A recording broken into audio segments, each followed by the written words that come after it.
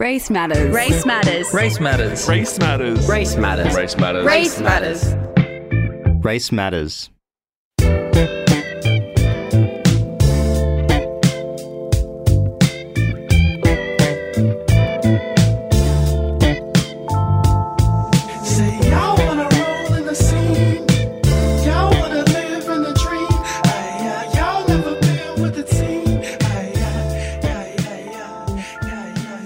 I'd like to acknowledge that we are broadcasting on unceded Gadigal land.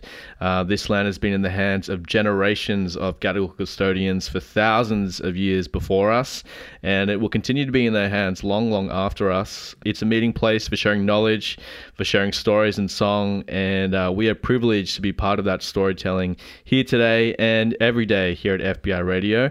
I pay my respects to Gadigal elders past and present, and we are also broadcasting from Redfern right now.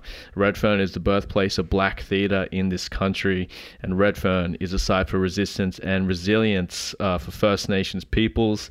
Welcome to Race Matters. This is a show hosted by people of colour, speaking with people of colour about the ways we understand and value our racial identities. I'm Darren Lasagas. And I'm Sada Khan. Today on the show, we'll be chatting with Birragubba Barkindji and Waka Waka woman Alicia Johnson.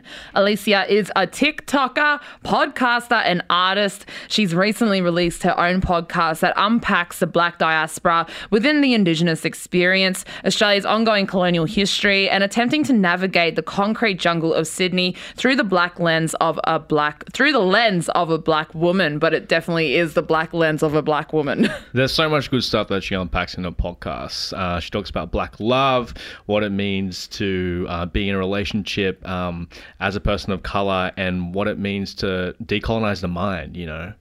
Yeah, and I think all of that speaks directly to the lived experiences as well. You'll hear a lot from her talking specifically on lived experiences, but more importantly, people speaking on behalf of those with lived experience and being spokespeople, but without having that said lived experience, and who is appointing them as well. Well, especially in this past year, you know, obviously the conversations around Black Lives Matter has sparked an ongoing conversation about what it means to be anti-racist.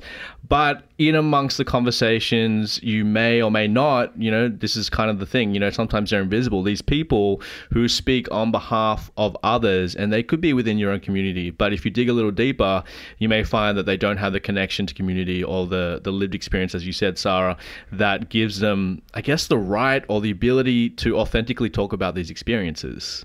Yeah, and it also comes down to what's the transparency as well between these hierarchies, who establish these hierarchies.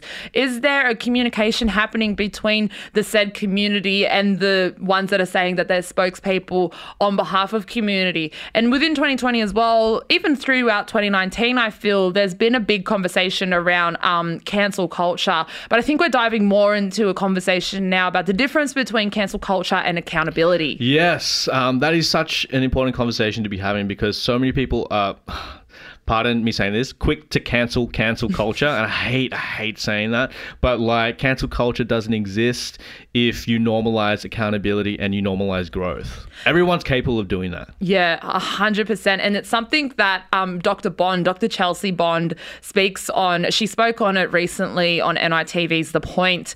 And she was unpacking how accountability actually functions within the Black community. And cancel culture doesn't actually exist within the Black community. We've had constant ongoing practice of ensuring that cultural protocols are being abided by and are not being broken, and that we are constantly listening to one another and looking to one another to see that we are doing right by ourselves, but also by our community. It's she calls it, I can't quote her on this, but she often talks about that black criticality, critical thinking within our communities. So we can't really apply cancel culture onto the Indigenous community because it's a big difference. We don't do cancel culture. We've always done accountability. You are listening to Race Matters, and yeah, up next, we're very, very excited to be hearing from TikToker, podcaster, and artist. Is that like the new triple threat of 2020? It is, isn't it? The big three. Alicia Johnson. Really excited to have some conversations with her.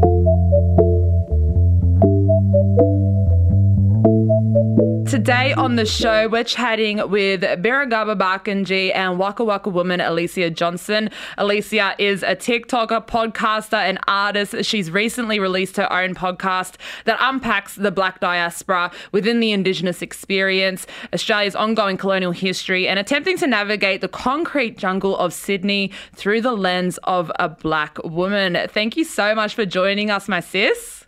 No, you're most welcome. I'm really excited to be here. So you've recently released your own podcast called No One, and releasing our own creative works, especially as honest and raw as No One is, it's a huge step outside of your comfort zone, especially when we as Black women are constantly pushed into these designated boxes. So what inspired you to create the podcast, and what was the catalyst for you to release it? I think with like a lot of people and like yourselves, when we create content, it's from a really genuine place and it's a raw place, and that's definitely where my podcast has come from, and being inspired by a lot of other creators and just expressed. But if I be completely honest, the most inspiring thing was going to university. So going to uni and having to cope with all of this really heavy content and finding a place to transform that into a positive dialect and a positive experience, because some of the content, especially the first-hand sources I've been reading or covering, were just putting me in a really low place, like really triggering me and making me quite angry, to be honest. But I really wanted to have, a positive and informed way to have a conversation with all of Australia. Yeah, it's interesting you bring up university, because oftentimes when you're learning about, cultural knowledge, it's always done in such an intellectualized way, and it's quite clinical. And at the end of the day, like, people there to learn, and when you're something there to be learned from people who are strangers to you, it can be quite, alienating. At what point throughout... Exactly right. Yeah. At what point throughout university were you like, I need to inject the emotion into this, I need to inject the humanity into this? I felt like if my first year at uni and my second year, I just felt like I was doing everything that was expected. For so long, I was told, you're being too emotive, or you're being too passionate, or not having a objective perspective in writing. But as I grew more confident in academia and read other people's works, especially did colonial work, I realized that passion is something that people want to hear about. It gives you an amazing insight. And if anything, there's a great calling for that in academia. So I think it's really interesting that you brought that up, because you've also got your own TikTok account, and it's a proper deadly TikTok as well. The content that you create on there, I love it, because you're really taking up a space that you've utilized to release highly critical knowledge. And it's something that I really love about social media platforms, because I feel like the most truthful and valuable knowledge is from the minds of Black women. And so social media is being used by so many Black women that wouldn't have a lot of access to so many of these other gatekeep spaces. And so you taking up that space and engaging it with so much critical thinking, what made you want to expand from that first and go into Spotify? Because TikTok's far more visual, whereas like with the audio, with a podcast, it's all audio. So what made you want to shift that platform? So to be quite frank, that's probably the reason why I've stayed off a podcast for so long, because right now we're having our technical journey together. But you said you really wanted to see me. And I think that is such a fundamental thing, not just to Black Australia, but Indigenous people or people of colour, is the visuals, the seeing, the facial expressions, the humour. So I feel like I'm really lucky, because I get all of that out of TikTok, but then in saying that intellectual thought, the higher thinking, is in the podcast. So the other really interesting thing about TikTok is you have 60 seconds to make a video.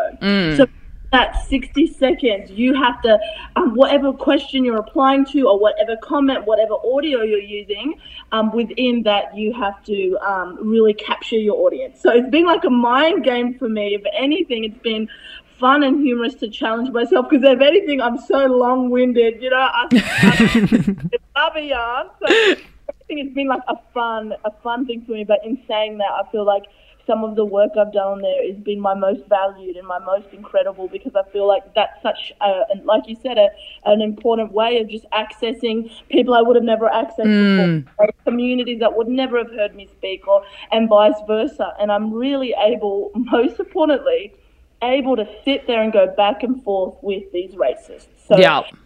Like a lot of social media, but in particular TikTok is unfortunately known for that, and I do want to mention that. And I also want to mention, if you are on TikTok or if you're interested in making one, make sure that your mental health is in a good place. Make sure you have your supports. I take time off regularly. There's an amazing team that are on TikTok.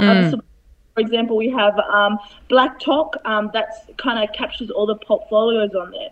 But all of the creators, we are known to take time off just because of that emotional exhaustion. So that's kind of why I've enjoyed TikTok. But in saying that, now I'm ready to really have the yarns and have those deeper, longer conversations, if that makes sense. Yeah, for sure. And that time you take for yourself is so crucial. Like, we were talking about that recently as well, that there's so much emotional labor that we not only give online, but we give it offline as well. But when it comes to our offline space, it's a bit more harder to exit. So we kind of really have to be the ones to remind ourselves to take care and exit and give ourselves that break that we owe. We owe ourselves that break. Because I think sometimes we as Black people, as people of colour, we forget to switch off. That's exactly right. I think because even from, again, a critical perspective, and this was something I've talked about on one of my lives. If anyone's interested, 8983 AJ on Instagram.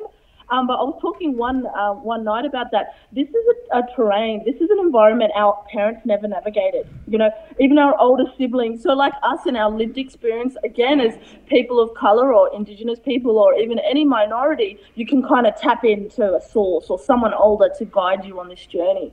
But for many of us, we don't have anyone to yarn about, you know, being racially profiled online or shop or, feeling desensitized to things as well. So I feel like conversations like we're having right now are so important for my own generation, but also those younger ones coming up as well. And I feel like that's why alternative representations on TikTok and Instagram, even on Spotify, is so important, because there can be a lot of toxicity, unfortunately, to kind of find your way through.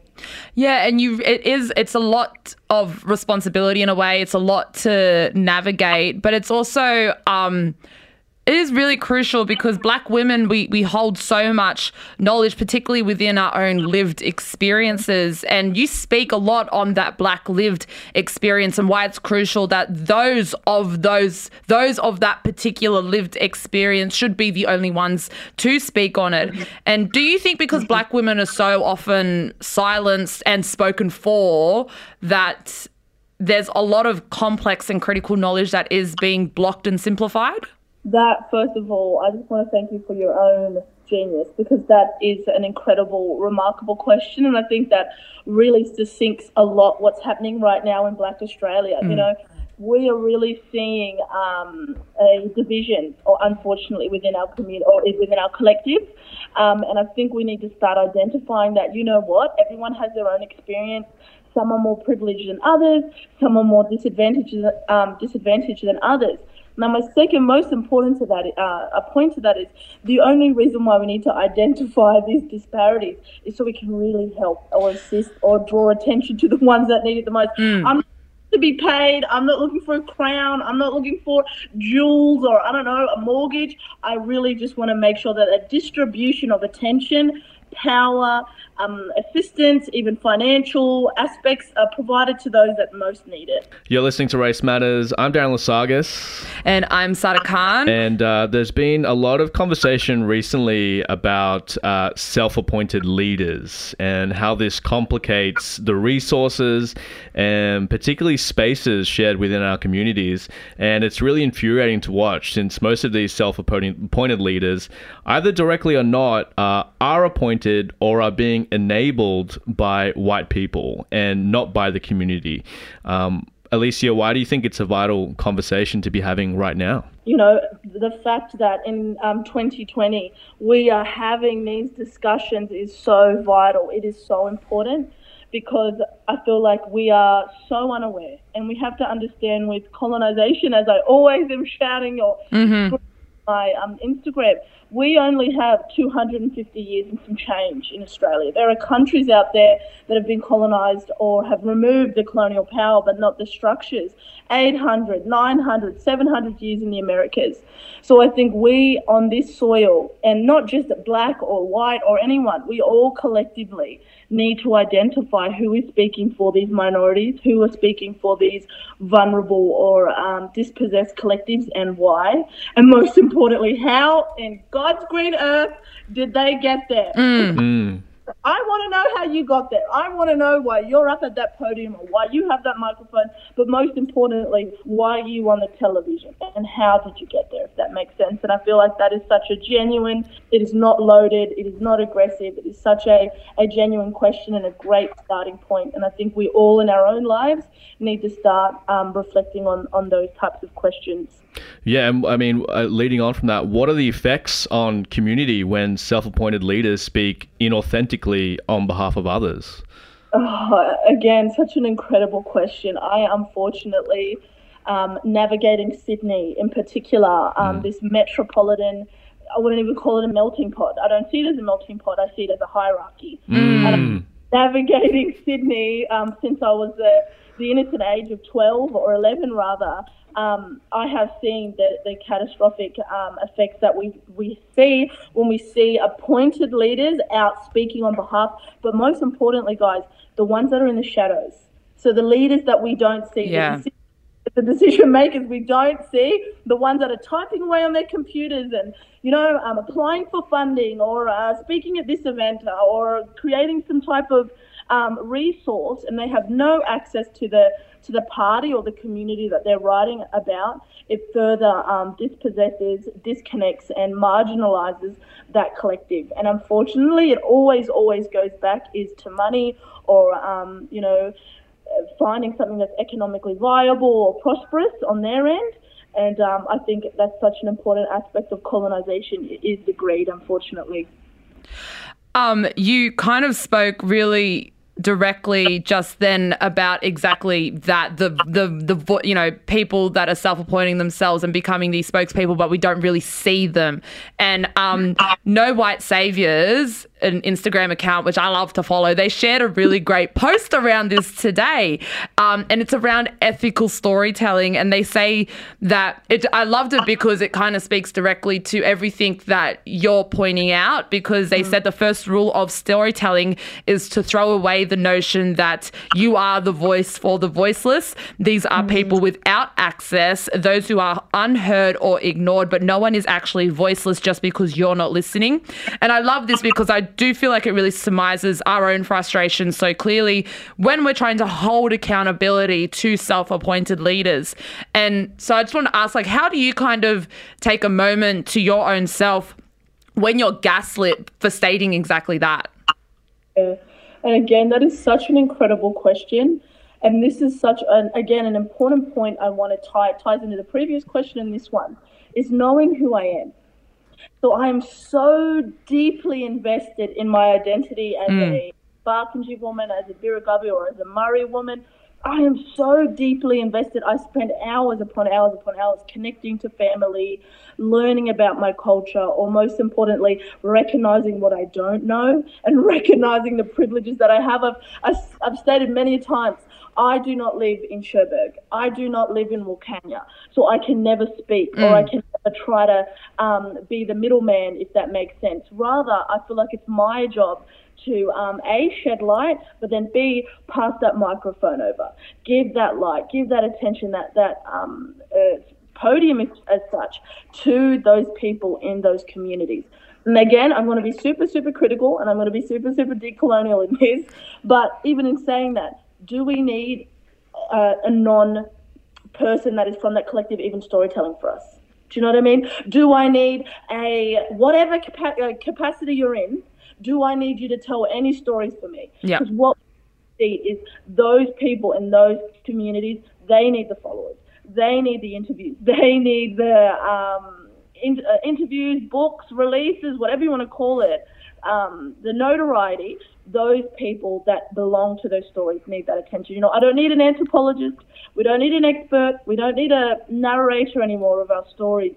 We need to distribute that wealth and we need to distribute that attention. But unfortunately, what Australia likes to do, like a lot of colonized countries, westernized countries, is water it down. Is mold it, is sanded out. I'd like to give an analogy. If anyone's seen a piece of wood be sanded over and over and over and over and over, you can sand that wood like no tomorrow. That wood will look like nothing it looked like in its organic form. And I feel like that's what's happening a lot with our stories, and even the notion of being self-published as well. I feel like a lot of people, they need to start investing in that. Do we really need publishers? Why are we using them? But most importantly, reflecting on how did those publishers get to where they are and what can they really offer, if that makes sense. So always have that critical lens of when you're being presented any type of story, if that makes sense. Alicia, I want to pivot to a recently released episode on your podcast. It's about Black love and the beauty of it, and Black love being political, as well as, on the other hand, the fetishizing of Black bodies. What led you to want to unpack this on that episode? So again, that is a very, very personal and intimate area of my life. But because I've sat with it for so long, my partner on and off for 10 years now, he's the father of my child. Because I've been connected to it for so long, I feel like I'm in the space where I have the brownie points to talk about it. I feel like far too often people will embark on a journey and they might start sharing or start speaking from a certain perspective. But I feel like that lived experience, once again, is so essential. And this concept of being a storyteller, that is something that is forever changing. But most importantly, that's something that you've committed to. And discussing this concept of Black love, I feel like it's so important in 2020. We're seeing so much fetishization of Black women, brown women, women of color, and the same thing for our men, and the same thing for non-gender binary collectives as well. So I feel like these are the types of conversations we need to have, and most importantly, the people that are embarking on Black love, involved in Black love, or may even be at the end of it. I feel like we need to be the ones narrating those stories in our own ways. And again, it's going back into this concept of colonization.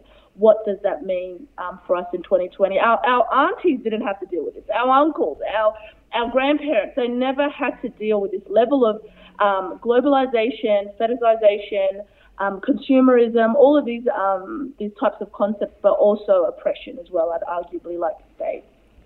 Yeah, and it really is all-encompassing, including the Black love lived experience as well, because when non-Black people try to engage with not only us as humans, but also our content and what they create, that fetishizing happens. And a part of that fetishizing, I feel, happens is this, strong Black woman, and there's no room for vulnerability, and it's always got to be either angry, or we feel passionate but they say angry, and they kind of dismiss all of our vulnerability and all of our love, because everything is rooted in love.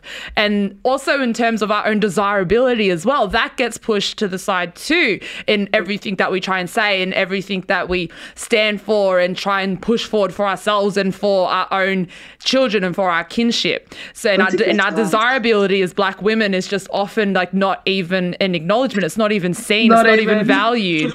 So that's why I really love that you included Black love in there as well, because that desirability, we need to have that space for vulnerability more so than ever, and especially in order to be desired and feel desired. Yeah. And that's exactly what you want. I love how you said feel desired and be desired, because I feel like there's a lot of that happening. I feel like for a lot of women of color, especially on social media, there's that hypersexualization that we're seeing. So that was, and our men equally. And I'm not talking Indigenous men, I'm talking people of color, all of us. All you have to do is log on to Instagram. So my Black love in saying that was to demonstrate to everyone. And in the podcast, I say, you're not going to have, you might not have matching nightstands. You might not have his and her toothbrush, or, his and her sneakers. And, you might not sleep on the same side of the bed, or even sleep in the same bed every night. might be in bloody Queensland. You might be here. You might be there. But that journey is your own journey. We need to decolonize love and decolonize our homes. And one of my major points with loving a person of color or loving a black person in a black body is your decolonial experience will always be at different times. But I feel like if you keep trying and you keep trying, like anything in life, you eventually become succinct. So I feel like my own partner, he finally, we're finally on some level playing field where he understands when I see a cop and I act scared and I tell you to sit up straight, you need to sit up straight. You know, don't fight me over it. Or when I'm in the shopping centre and I say, oh, they're following us around, don't say, oh, just relax, just calm down. Like, it's okay. No, I don't need you to coddle me. I need you to be like, yup, it's happening. Because I feel like those types of experiences, can lead to arguments, but most importantly, it's a riff. It's a riff in your relationship of observation, of your feelings, of your emotional reaction. So through years and years and years, my partner has gone to understand my relationship with police and him being a non-Indigenous person, those different types of experiences, but most importantly, validating that, if that makes sense. Oh, I'm hearing that so hard. No. Decolonized love is the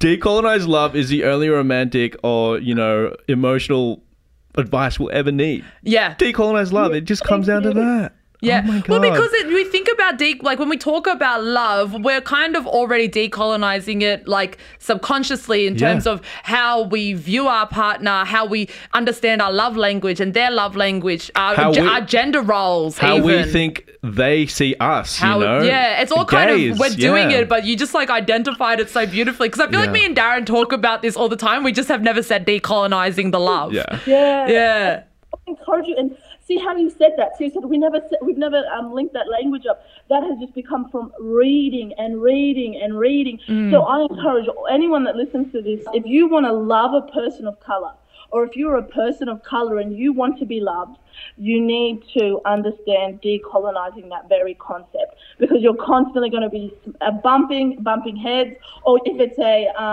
polyamorous relationship, if there's more heads, it does not matter. That person or that individual that is attempting to love you and you're attempting to love them, they have to understand your history, but most importantly, your lived experience, what's happening in 2020. Oh, so true.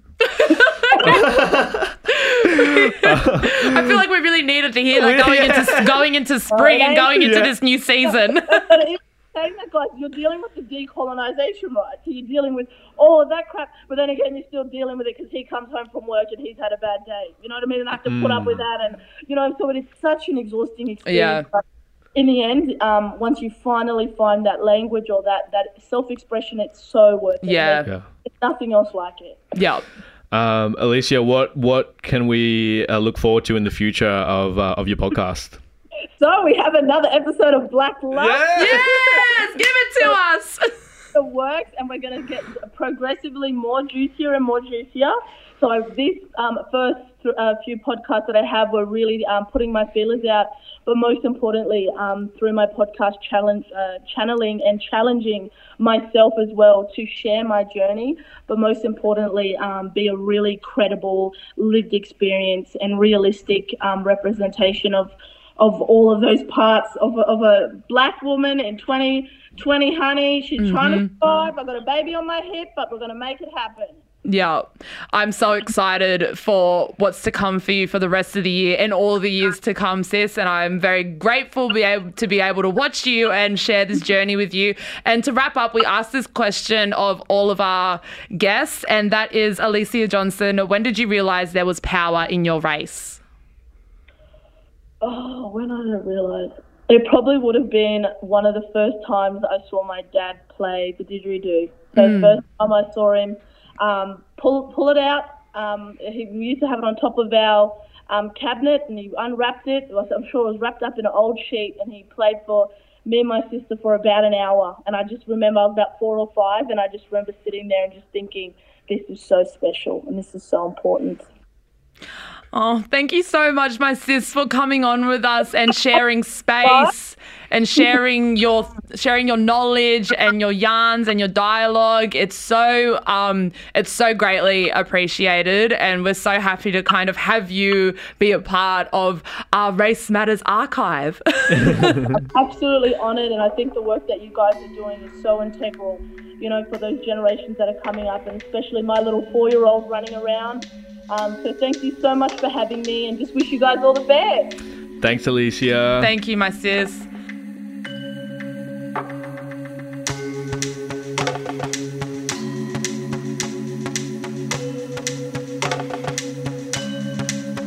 You are listening to Race Matters. I'm Darren Lasagas. And I'm Sada Khan. We're about to turn over a new leaf right now. Well, we have turned over a new leaf as we enter into spring. Oh, spring has sprung. Spring has sprung. And I can tell you right now, given this good portion of 2020 that's already occurred, I'm ready for the last 4 months of the year to be boring. We just need neutral. Super neutral. I don't even know if I want anything good thrown my way. I just want nothing to happen. It's a bit like that. I think, yeah, the weirdest thing about kind of seeing people out of lockdown right now is asking people, oh, how you been? Like, what's going on? And are you like, should we be like, yeah, not much. I'm doing okay, because we like admit it, like we're going through a collective mass trauma right now on so many levels. It is okay to not be okay. Exactly. And I think something that I've been particularly feeling, and when I speak to you and Tanya and many of our other our own people within our own communities, it's that we're all kind of feeling fatigued. We're feeling really weathered. Oh my God. And I kind of feel like sometimes like my tank is completely emptied and I have nothing more to give. And particularly in the roles that we have within the workplace. I mean, like I do my own show over at Koori Radio, and that's on the daily, and, you know, trying to cover things that are current, trying to ensure that I'm giving something fresh all the time. And we also do it here at Race Matters. And the thing that we do in every space that we're in is we're constantly critically thinking about things, and it's what we kind of unpacked a lot with Alicia as well. But I feel like even in doing that, like it can be really hard sometimes to just even think of something now to talk on or to talk about, because we've covered so much already in September that I feel sometimes a little bit of guilt for the fact that I am fatigued and I can't think of anything fresh or think of anything new, especially as a creative person as well. And with so much constantly happening, like every day there's something new happening, like, and something that's always constantly needing to be spoken on. And lately it feels like it's more trauma than anything else that needs to be spoken on. And I feel like when it comes to the online space, that's where I can get more overwhelmed with it. And so I've been definitely trying to kind of give myself that option of exiting from it all, and trying, like I'm really trying to practice not feeling guilt for my fatigue. I think it's a human thing, and I know it's definitely like, oh, you shouldn't feel like that, but I do feel like that. That's a fact. I'm just trying to like kind of be more active in like, you know, saying that, okay, I'm owed a break. I mean, you know, you might be experiencing this right now, maybe not at, you know, levels that others may be, but, you know, so much conversation about what it means to be anti-racist, talking about Black Lives Matter means you are having uncomfortable conversations with your parents. You know, you're having these conversations in your workplace. You're having conversations with your friends that you might not normally have. And you need to acknowledge that, like, everyone has their limit of what they're able to expel energy-wise. And yes, we do have a responsibility to be having those conversations, but we also have a responsibility to ourselves to take care of ourselves, you know? Otherwise, what's the point? Like, you need to conserve your energy and take care of yourself so that you are able to carry on this conversation later. And, you know, this is wrapped up in so many other things, you know, this idea of productivity. What does productivity mean? You know, it's something that we're taught living in a capitalist society, you know. We have jobs that tell us that we need to be tired after we work a 9-hour day, and therefore we have no energy to work on anything else. Like, that's another conversation, but that's something that you should be acknowledging as well. Like, and what does it mean for people of, like, you know, lower socioeconomic classes who cannot, you know, who don't have enough money to survive and yet have ideals of what it means to be a person of color, to be black, to be indigenous also being thrust upon them when, the bare essentials aren't being met. Exactly. That's why I definitely feel like if you have a moment of not even just like relaxation, but just celebration. Because we do talk a lot about like exiting and self-care and taking that time off. I think we should also think about owing ourselves a moment of celebration. Yeah, I mean, practicing culture or like the mere fact of existing is protest in itself. The very fact that you take up space in spaces that aren't being set out for you. Yeah.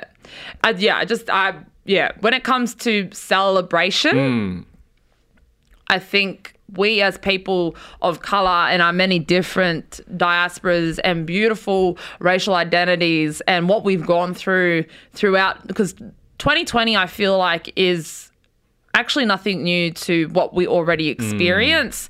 It's just more heightened now, and the lenses are off. The facade is gone. The barriers and the gatekeeping is becoming more glaringly obvious. The social hierarchies, the financial hierarchies, all of it, we're starting to see it more. The other half are starting to see it more. And so I feel like for us, we already know everything that is being discussed right now and everything that's being unpacked and everything that's being seen for what it is. I just really feel like if you are listening in and you are feeling that fatigue, give yourself a moment to celebrate, whether that be hyping yourself, whether that be treating yourself, whether that be, you could be taking a moment off of social media, but you could still be on social media and hyping your own self on social media, whatever that might look like for yourself. Like, go and engage in some real beautiful self-love right now and celebrate your existence and your community. You're more than owed to it. That is all for Race Matters this week. Big thanks to our guest, Alicia Johnson, for joining us. I'm Darren Lasagas. And I'm Sada Khan. You can find us at fbiradio.com/Race Matters or wherever you get your podcast. Catch you next week. Race Matters. Race Matters. Race Matters. Race Matters. Race Matters. Race Matters. Race Matters. Race Matters.